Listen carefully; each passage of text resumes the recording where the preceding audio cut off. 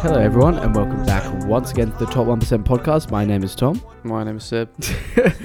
And as you can hear, Seb is rather deflated right now. Actually, not deflated, just very mad. No, I'm kidding. Well, this brings us to our first topic of the week, and that is the huge story surrounding the Iowa caucus fiasco.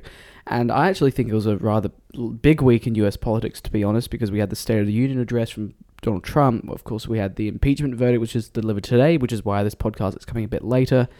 And of course, we have the whole Iowa caucus fiasco. So, if you don't know, I'll let Seb take the lead on this because he has really scrupulously analysed the numbers and results from around the region. Yeah. All right. So anyway, what happened was everyone went to the Iowa caucuses, and the usual stuff happens at Iowa caucuses. They just did that. Everyone was staying around. There was some discrepancies here and there. People were like, doesn't look right or correct. It was all right.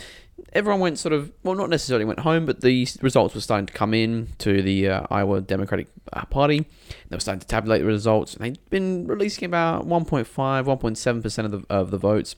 And this was at about, I'd say, 11 p.m. of US time. So pretty late-ish. So at that point in 2016, about 80% of the votes had actually come in versus, of course, 1.7%, which was a really weird time at that point. So everyone was just like, what's going on? This was, of course, followed by the fact that probably 2 hours later, the Iowa Democratic Party was saying that they had to do quality checks on the results that were coming in due to discrepancies here and there, and they wanted to verify the facts. In the aftermath and the sort of evaluation of what was going on within the caucus, people were starting to question the validity and the ability of the app that had been employed for the purposes of this Iowa caucus, and the very what was it called? it was called. It wasn't called. They didn't call it anything, but it was owned by a company called Shadow. Yeah, that's it. And Shadow.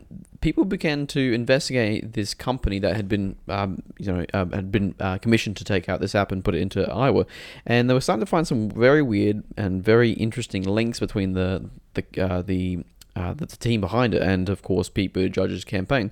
And this is sort of in the midst of when Buttigieg was looking not too bad in the results that were coming in. It was 1.7, so we couldn't really tell what was happening. But at that point, Buttigieg had come out and said that by all metrics, we have won in Iowa.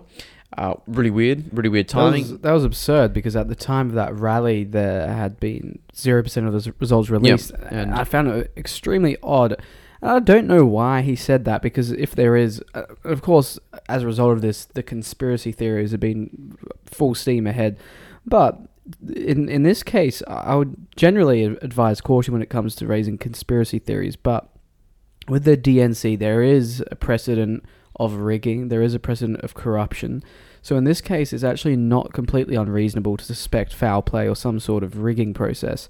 And the fact that Pete Buttigieg came out in this rally and said it looks like we have won or something along those lines, it seems extremely fishy when the general public don't know the results and he presumably doesn't know the results unless something is going on.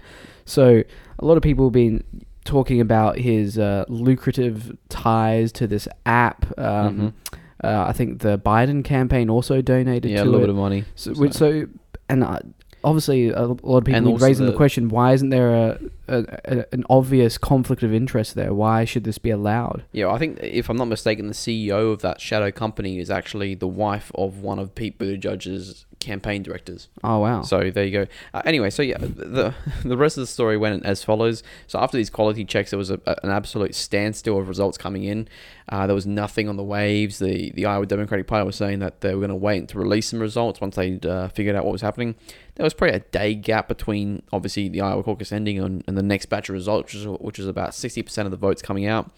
And they showed Buttigieg somehow winning, even though at that point Bernie Sanders had released his internal numbers to the public that showed him in a pretty clear lead against Buttigieg at that point. Mm-hmm. That might have been because those districts were slightly in favor of Sanders, but it began to actually look very clear that the 60% of votes that had come out from the Democratic Party were actually in precincts and districts that were very favorable to Buttigieg, and many of the districts that hadn't been counted for were actually in favor of Bernie Sanders. So at that point is when Buttigieg started to do sort of almost a media tour based on those results, because of course, by all accounts at that point, he'd been winning in Iowa. Of course, the popular vote was in Bernie's favor. It was only the state delegate equivalents, which is an absolute. I don't even want to get into the arithmetic and the maths of that process. Yeah, I still honestly don't understand how the delegate system totally works, and by all accounts, what I've seen being leaked from this caucus is that some of the delegates were mishandled or miscalculated in favor of certain candidates. Buttigieg. So I mean, as a continuation of that, sort of the results have been drip fed over the past few days. We now have 97% of the votes in, with Buttigieg ahead of Sanders by 0.1% of the vote, with a few precincts still to go that could actually flip it all the way to Bernie Sanders winning. Now, go back about probably 24 hours before this event happened. There was about 71%, maybe 75% of the numbers came in. There was a new batch that had been dropped that brought 75% to 85%, and immediately looking at those numbers, people on Twitter especially were looking at them and thinking, why in the world has Deval Patrick got this many numbers? And Tom Steyer got these many numbers in this district, which was doing really well for Bernie. People were sort of unpacking it, trying to figure out what was happening. And it became very clear that for some reason, they found results from the actual precinct chair of that district, who had posted them onto Facebook so people would know what had happened. They found a discrepancy of about 500 delegate equivalents between the Sanders vote in the votes released versus what was released by the precinct captain. Oh, wow. And Buttigieg was about I don't think there was any difference between his numbers, and then Warren was also about minus 450 down on those totals, which raised incredible suspicions considering what had happened. In fact, after that came down, it literally took the New York Times chief data analyst, I think his name's like Nate Cohn, and he came out and he was like, I'm looking at these numbers and these are fishy. So mainstream media had to literally tell the Iowa Democratic Party that these numbers were completely incorrect. They corrected them after the fact, but the fact is that when those numbers were dropped, it was 2.5 days after the Iowa caucus. They'd been counting votes for 2.5 days. Yeah. There is no excuse for those numbers being incorrect at that point. Yeah, absolutely. And a lot of people have been saying they're hoping that it's just gross incompetency, but precedent points towards some sort of corruption or some sort of tactical move here. Well, I'd say if you're being optimistic, you'd look at this and say this is complete incompetence and stupidity. And either way, it doesn't look good for the Democratic Party. As I said, and we'll get to this later, but they're kind of handing Trump good press and free press at the moment with all of these fiascos. So it's not really helping their. Whether it was calculated or just completely incompetent, it's not helping their cause at all. No matter who ends up on top, there's going to be a sort of stain or question mark on their name. Yeah, well, I mean, the thing is, as I said, if you're overly optimistic, you'd look at it as gross incompetence. If you're slightly cynical, you'd be looking at this and wondering who's in what interests are governing the narrative that is coming out of Iowa, because the results actually don't really matter too much based on what comes out. It's actually a lot of the media narrative that flows through from it, and so that's why it is feasible that it could be somewhat tampered or at least tactically delayed. Because if we were at 97% of the vote right now, which is Bernie like 0.1% behind Biden fourth, which is a pretty much a confirmed number. If those results had been released on the night of Iowa, they would have had a full news cycle to hand them out to various people and to show that Biden as being the front runner was an absolute joker and had performed terribly in comparison to where he was expected to perform in Iowa. Questioning, of course, his electability argument that he's been running on for his entire life, and then of course Buttigieg doing well might have given him a slight boost, and of course Bernie doing well might have given him also a nice boost going into New Hampshire. So all those narratives were essentially removed from the process because of the fact that these results just didn't come in until today, and they're still coming in. We still don't have the full results, but I think as we're recording, the results stand at about 97%. With, as you said, Buttigieg in a 0.1% lead. So it's extremely close. And you were actually mentioning to me just before we started recording that a lot of people are projecting a last-minute Sanders win because it's that close, and they seem to be saving that reveal for the end. Well, once again, it brings up the questions. if you don't have the full results as the Iowa Democratic Party, why release them? Why slowly drip feed them out to the public? Because all it's done is created this very. I mean, whatever happened, it has worked in favor of Buttigieg. Of course, yeah. That was calculated or not, he has gained a lot of attention. He's basically all everyone is talking about right now. I'm sure he's gone up in the polls, although I don't have confirmation on that.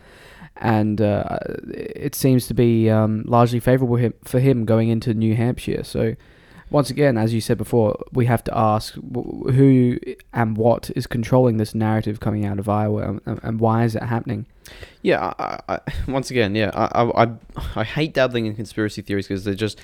But once again, there's precedent. Yeah, so. there is a precedent, and unfortunately, with the Iowa results that have come out.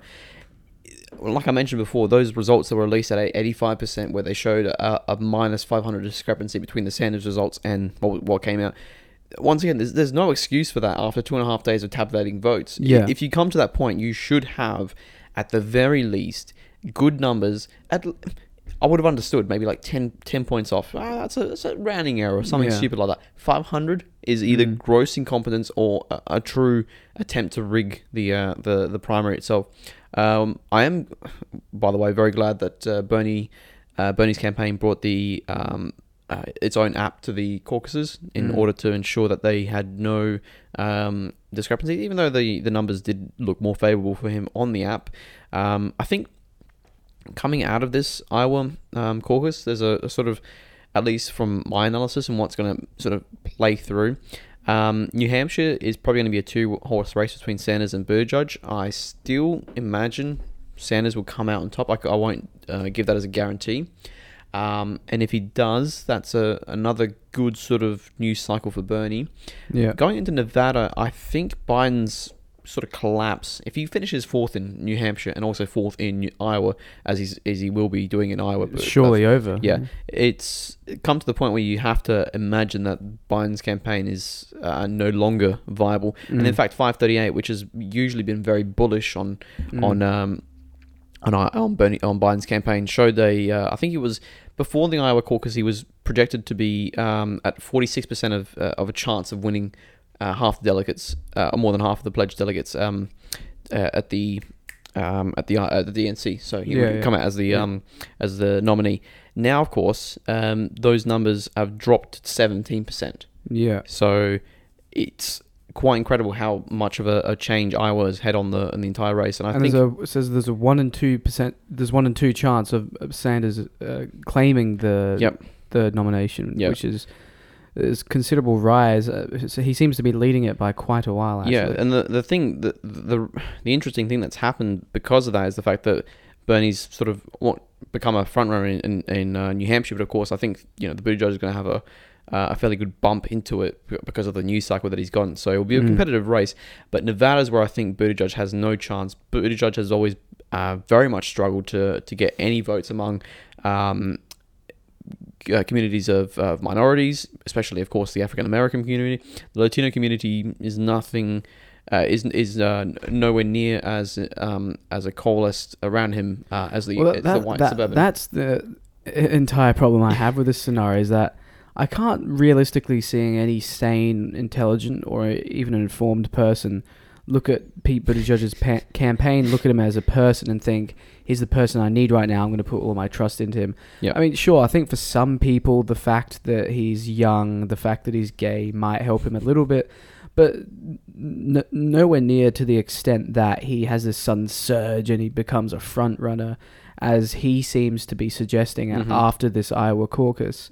I think that, if anything, it's a momentary spasm of support, and at worst, it is coordinated rigging of his support. Yeah. So I think with the likes of Pete Buttigieg, he just doesn't have the plan to beat Trump. He just doesn't have the comprehensive policy proposals that the American people want necessarily. He's kind of flip-flopped on Medicare for all, so he hasn't really managed to appease either side of that debate in a hilarious way.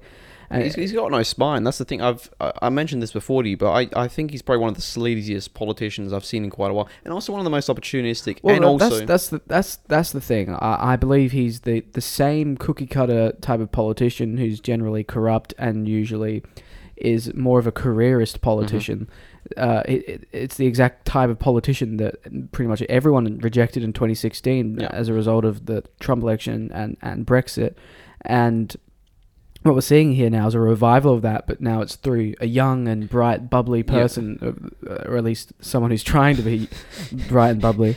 So I think it's basically the redressing of that old politician type. I fully agree on that point. I think the interesting thing is that at least one demographic within the Democratic Party, at least young people, the very people that sort of you'd expect kind of if you were looking from the outside to kind of empathize and sympathize with the Buttigieg campaign, totally reject him. In fact, the numbers, the disparity in numbers between voters under 45 and voters above 50, it's actually the people above 50, the boomers and the pre-boomers who overwhelmingly vote for Buttigieg in his in Iowa particularly, and also probably in future elections. So it stands in stark contrast, because of course if you are looking at that, it also represents an idea that Buttigieg doesn't represent anything of the future within the party at the very least. He's just sort of playing to the base of already established Democrats, which is of course an interesting sort of dynamic. I think once again, I can't be the only one that looks at Buttigieg and sort of sees a manufactured sort of focus group driven there's candidate. Even evidence to suggest that is the case. Well, yeah, I mean, there's stories going back to 2013, which was when Buttigieg was like a no name person. So the stories coming from then sort of kind of have credibility just because of the fact that if someone was making up a story back then, there's no incentive for them to do that. Back then they were saying that since grade 2, because this was a person that had gone to school with Buttigieg, since grade 2, apparently Buttigieg has been vying to be a president. So if that's the case, it once again demonstrates to me that all Buttigieg wants is to be in the Oval Office. There's no. It's almost a childhood fantasy or an egomaniacal move, and he's essentially a careerist, as I said before, one of those careerist politicians who only do things to serve their career and not help the American people. And what's more, he has our favorite term, the charisma of a wet rag, when it comes to his campaign rallies. He seems completely, basically pandering in my eyes. He doesn't have any sort of genuine charisma or even a sense of kinship with the American people. He doesn't seem to actually reach out to the American voter or the average American. He seems to live in his own bubble and then try and somehow communicate with the average American as if a robot is learning how to. You're not wrong. I mean, there's a photo of him with in a car with Mark Zuckerberg, and if you obviously look if you look at Mark Zuckerberg's interactions, it actually kind of reflects pretty well on Buttigieg, because of course Zuckerberg almost looks like a robot when he talks and he speaks. I would say this. Buttigieg would probably throw the American people under the bus if it allowed him to be the American president.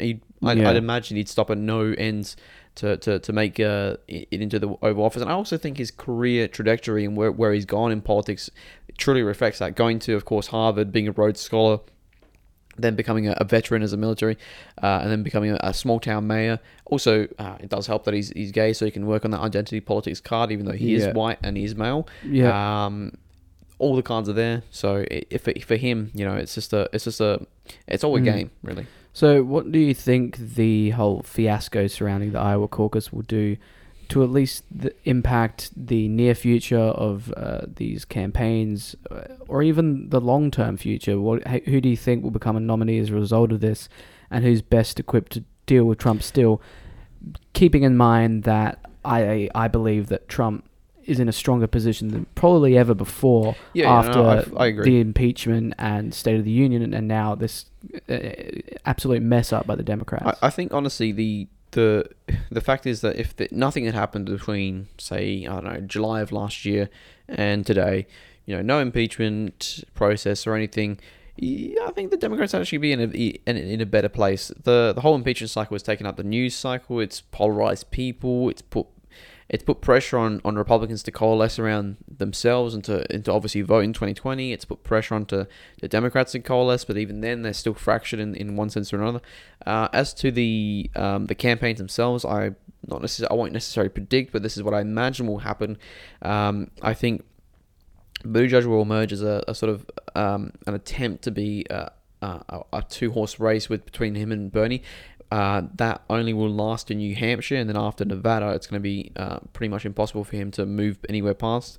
Even if he wins New Hampshire, he still has really no viability going forward, because in those majority black states in the South, in Super Tuesday, he does and very poorly. And of course, California, he has no chance of winning over voters. He polls around 0 to 1% amongst blacks, which is just horrendous numbers.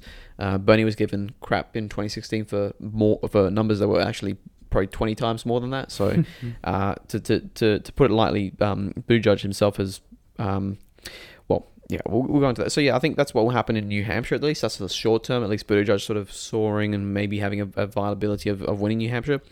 Post New Hampshire, I think the fall of Biden is going to be a way of entering for Michael Bloomberg. Bloomberg has already spent $250 million of his own money on advertising, and he's also instructed his people to double the spending in ad.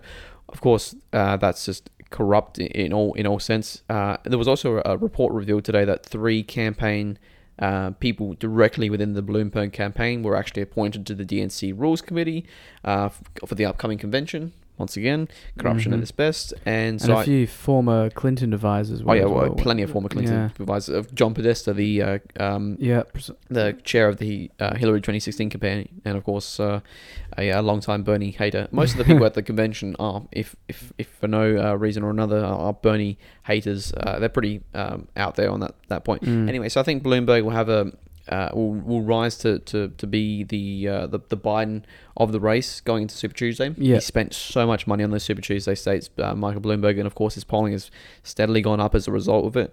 It will be a test to see how much money can buy you in an election, because that will be Michael Bloomberg is, first of all, has the charisma of a wet rag. His campaign stands on nothing. And he's also a billionaire in a time where it is unfashionable. It's extreme to say unfashionable, controversial, be a billionaire, but they're at least looked at with some sort of skepticism, at least. Well, I think, and that's because due to the rhetoric of the likes of Sanders and AOC. But it was interesting to see at the Iowa caucus how the likes of Tom Steyer, the Tom Steyers of the world, they were polling above Andrew Yang, who obviously is a newcomer, but he's had a very consistent and fervent support throughout this whole campaign. He has gained a lot through, grassroots donations like the Sanders campaign and not much spending as far as I know. So it was very strange to see that. I saw some people theorizing that some of the delegates were taken away from Sanders and given to the likes of Steyer. That's true. Which kind of bolstered their campaign, and now Yang is left in the gutter. Well, Yang actually beat out Steyer. Huh? Yang he eventually beat him out, because last time I saw he was below him. But no, that was because of those numbers that were meant to be for Bernie. So, okay. Well, so Yang is obviously another one of those kind of anti-establishment candidates who would shake up the DNC if he had his way. So I think that there is a certain interest to take him down there. But of course, I don't want to venture too far into the depths of the conspiratorial world, but I think it is important to at least look at these results, or look at this whole fiasco actually, and just look at it with a degree of skepticism and even doubt, because we know what the DNC are capable of. They're a proven corrupt organization. For some reason as well, I don't know why the Electoral Commission didn't look into them, or last time round. Oh yeah, well, I mean, it was proven that they were rigging their primaries, so I have no idea why that they didn't face any punishment for that. Yeah, I mean, it's pretty well documented. WikiLeaks exposed the entire thing for the whole world to see. I think the reason was, I'm not kidding, I think they had a court trial over this, and the reasoning behind it was that what the Democratic National Committee said was that all well and good. You've pointed out this and this and this. There might be charges of corruption here, but considering the fact that the DNC is a private institution, there is no their very words were something along the lines of, and of course I might botch this, but it was along the lines of there is no incentive or requirement for us to follow a democratic process to select a person for our candidate. Because they're a private organization. Essentially what that means is, if you were to take it quite literally, is they're saying they can pick anyone they want. There's no need they for them can do what they want. Yeah, there's no need for them to consult with the people because it's a private institution. It doesn't matter. So a lot of people recently have been calling for the abolition of the Democratic Party, and I don't think that's too far out of order given statements like that. I think there needs to be more than two parties within the US at this point. Oh, yeah. But of course, ranked choice voting would probably have to be instituted to allow that to happen, because of course, if you didn't have that there'd be spoiler candidates here and there. On the Andrew Yang point, I was looking at some numbers, some actual numbers, some stats that came out from Iowa that were kind of weird, to be honest. I think how you can, obviously, when you're in a room and you don't have the viability threshold, you have to move to someone else. Yeah. For Andrew Yang supporters, 48% of them went to Buttigieg. That is very peculiar, especially considering I think it was the day or 2 days before the Iowa caucus, he mentioned that he would urge his voters to move towards the Sanders campaign if he hadn't done very well. And the fact that 48%, so what happened 35% to Bernie. 48%? Yeah, I can't see that because they have virtually no points of agreement. Well, the one thing I can imagine is the Andrew Yang supporters, at least the very online ones, are Andrew Yang or bust. There is no other way they go about it. And in their minds, they might have thought going to Bernie would actually play into the narrative of Bernie winning further on. And if they went to Buttigieg, it might help bring Bernie down. And if they brought Bernie down, they could win as Andrew Yang support. Trust me, don't go on Andrew Yang forums. I promise you, they're some of the most deluded places you ever see. I'm not even kidding. The idea of tactical voting and no, it's just I don't know. There might have been that case, but I think the takeaway from this is that look at the most electable Sleepy Joe got hammered, and at this point, I'm not very surprised. It's surprising the only thing that's really surprising is he's still leading the polls. The fact that he plummeted here isn't that surprising. The American people are now seeing through his old political 1950s politician ways, and the fact that he's so, for lack of a better term, senile. He doesn't seem like a man who could confidently and cogently lead a country. Well, I saw him the other day I saw a video of him coming out of a rally, and he had maybe a 25-year-old person holding his arm to guide him around. I honestly look at that kind of stuff and think that's genuinely elder abuse. It might sound very provocative and controversial to say, but I honestly think sometimes that Biden's in the race simply because he was sort of forced to be in it for various reasons. I'm reminded of a quote back in 2016, a former Barack Obama advisor. This is before that the Iowa caucus was saying to Joe Biden, look, if you enter the race, you're going to be in third after with Bernie winning in Iowa, and that was in 2016. Anyway, I think sort of the whole takeaway that we should take away from at least this is that Bernie might be in a better footing after Iowa. We have to sort of wait and see. Biden could be on the plummet, collapse, but of course, he's always sort of just held up as a paper tiger for the entire sort of election so far. He might just keep being the paper tiger that he is and just continue to stand there and somehow win votes. I don't... It's interesting to see how the media have reacted to this, and then they've also backtracked at the same time. Yeah, for sure. All right, well, I think we'll move on now to the State of the Union, which occurred the other day, actually.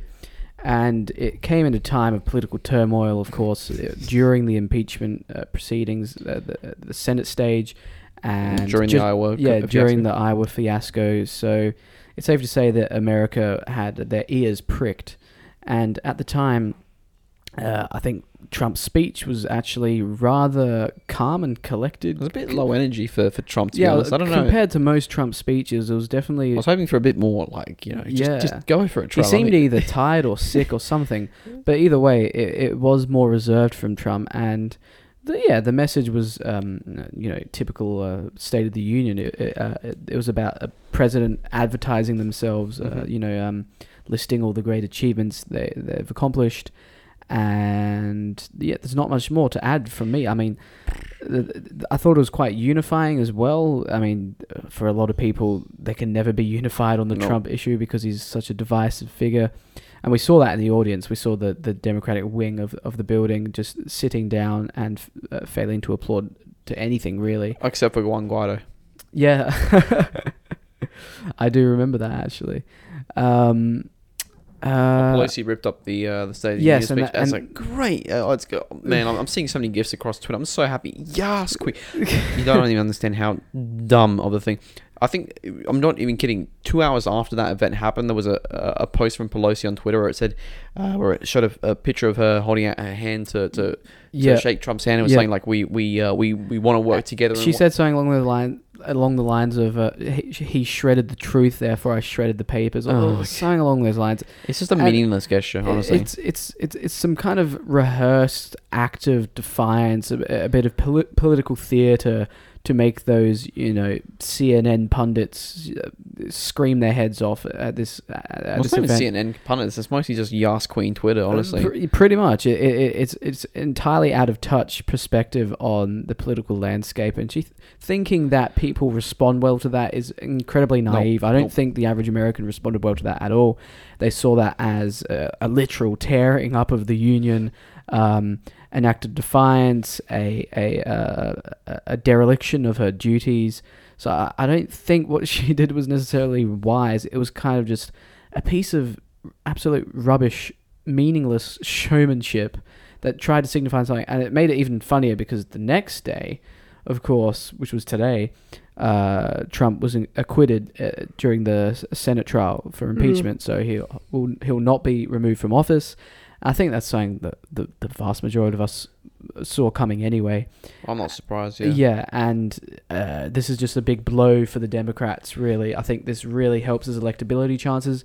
The average American who's not too invested in politics could really look at this and see that the Democrats are very corrupt. If you pair this with the Pelosi shredding and the Iowa caucus, they're just going to look at the Democrats uniformly as this completely incompetent and corrupt coalition of politicians. Yeah, for all the fussing and turning over the fact that Trump's been a terrible president for the past 3 years or so, the Democrats have done an awful lot to just help him out in getting a second term, really. It's been disaster after disaster for them. I'm not sure. I honestly truly believe... It started off with the Brett Kavanaugh thing. I truly believe that the Democrats are managed and sort of advised by people that have no idea what they're doing, and especially people that probably worked very closely in the Hillary 2016 campaign that have no idea what they're talking about, firstly, and have no idea, secondly, what the American people want and what they should be talking to them about. You go to the American people, you talk about healthcare, you talk about their everyday lives and what's struggling with them. You ask them what's wrong with them, they'll tell you that. And then you go ahead and do an impeachment process. It was just a bit of a laugh in it. But you know what? I mean, it was all worth it because in the end, of course, Mitt Romney voted for Trump's removal. So I mean, that's a win in my situation. Well, I think Trump aptly criticized him on Twitter as a careerist politician, which I think is what he is. He's an opportunist and he likes to go wherever the wind blows. So I don't think everyone should really take that move with a grain of salt because it is Mitt Romney. What were your thoughts on the State of the Union and the subsequent acquittal in the impeachment? As I said, sort of a bit low energy from the Trump master. It did kind of reiterate to me that in an ideal world, if I had a fantasy world that I could have, and it was Bernie as president, if I could have anyone as press secretary, I'd have Donald Trump as press secretary because he'd be one of the funniest people to just put in front of the press and just have him answer questions about various things. He would insult the reporters. It'd be great fun. It'd be great fun. And I think if you told that to liberals, they'd go like, I hate Trump. At least the left kind of understands that Trump has an appeal simply because of his just brilliant humor. The fact was that if you go back a week ago, he made fun of Mini Mike B's height, and that went went trending and it was funny as hell. Yeah. He for some reason Trump thought that Mini Mike B was going to turn up to a debate with a box. And He was asking for a box to appear higher on the stage. I couldn't do that, honestly. I was genuinely laughing when I saw the post that had happened. I saw a lot of folks on the left, especially the Bernie Sanders supporters, they love that because they loathe Mike B, especially how he's trying to for sure buy his place in the Democratic Party. I think the State of the Union overall though was not unsurprising. There was nothing too surprising. Yeah, I mean he was going to espouse the grand accomplishments of his economy. He called it a blue collar boom. He was talking about the millions of jobs that were added, and then obviously the Republicans got up and roared in applause. He talked about black unemployment being lowered, Hispanic unemployment. So overall, I think it paints a good picture. And the fact of the matter is that Trump's economy is doing steadily. It's not certainly not doing poorly by any definition. The fact of the matter, the question is that will he be able to sustain this across a second term, and will he be able to deliver on what the American people want? Because by all accounts, this entire Medicare for All debate has really heightened the public conscious in regard to healthcare in general. Such ideas. So I think some sort of healthcare reform should be on the horizon, whether it be within the bounds of Medicare for All, or if it's just another kind of Obamacare-esque plan. I doubt Trump will have anything as a healthcare plan. I don't think he'll mention it. He does surprise people though, so we will never know until it happens. But I doubt he would do it. First, he just puts them on the back foot on the thing. I think he'd be better just to attack the whoever it is, the nominee, on various other things. On the point, there's no reason for him to engage in the debate because it slows him down on the other things that he can talk about. And of course, it is a big issue for various people in America, but of course, he can sort of redirect the questions and the debates. And I think that's probably what he will do eventually in the general election. I very much doubt he will talk about healthcare very much. If he does, he will do probably what he did in 2016, which was to sound sort of like he's moving to the left, because he in many cases he actually ran to the left of Hillary in a couple of situations. Yeah. So, of course, like trade, of course. Well, I was thinking if he takes on this Boris Johnson-esque mantle of adopting traditionally left-wing economic policies such as increased spending that you don't typically associate with a sort of capitalist neoliberal Republican Party government, or even... that's Trump's administration, though. So perhaps if they were to be tactical about it, they might promise increases in spending in some areas.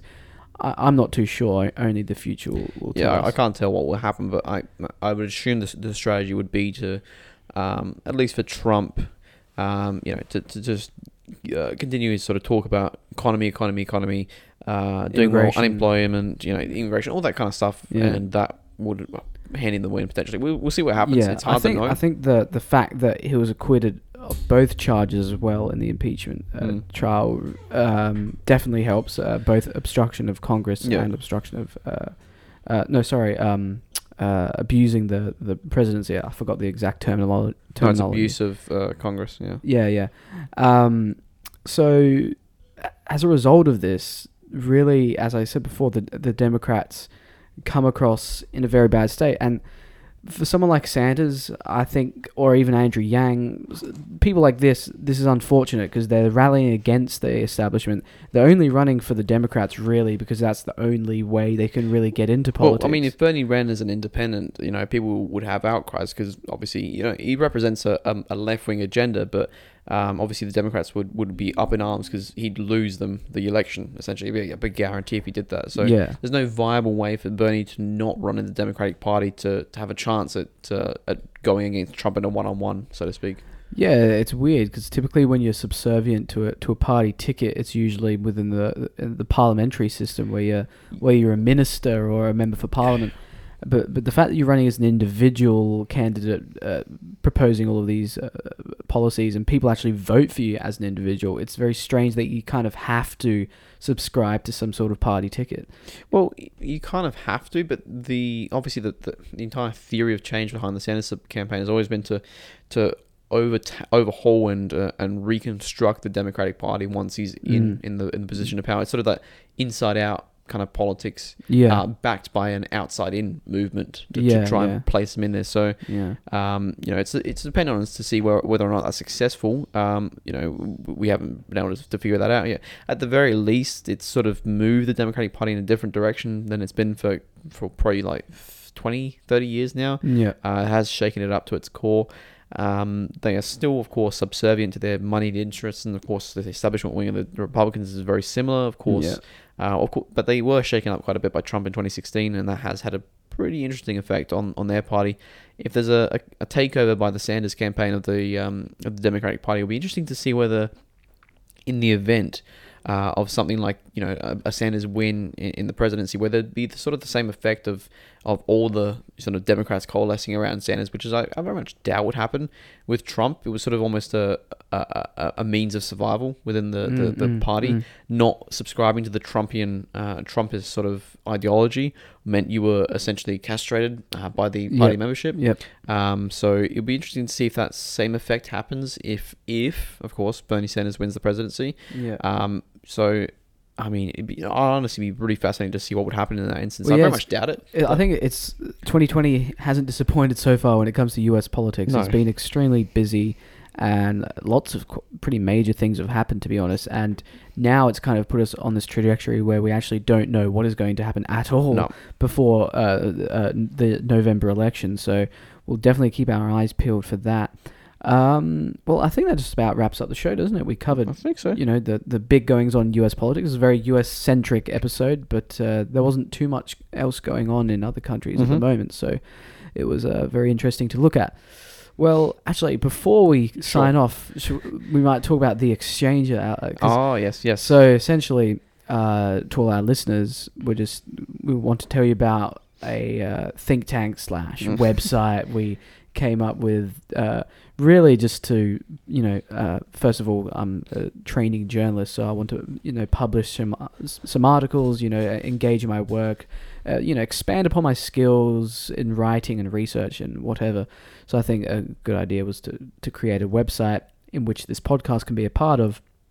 And of course, Seb has a bit more of a journal article background with his degree, and he's actually just published a healthcare report on the Australian healthcare system, which actually goes in depth into the discrepancies between the private and the public system and how they balance each other out, and if that's effective. So it's actually a very intriguing read. So what do you think of it? Yeah. So I'd implore you all to look at that. Yeah. But so from now on, basically in each description of each episode with the normal links, I'll just add the link for the website. So go there if you wish, so you can check it out. This podcast will be kind of married to the website from now on. It will be part of the umbrella of the Exchanger. So hopefully we can get our readership up. We have a Facebook page, so you can go like that. Your Oscars list is actually doing pretty well in the Exchanger from what I remember.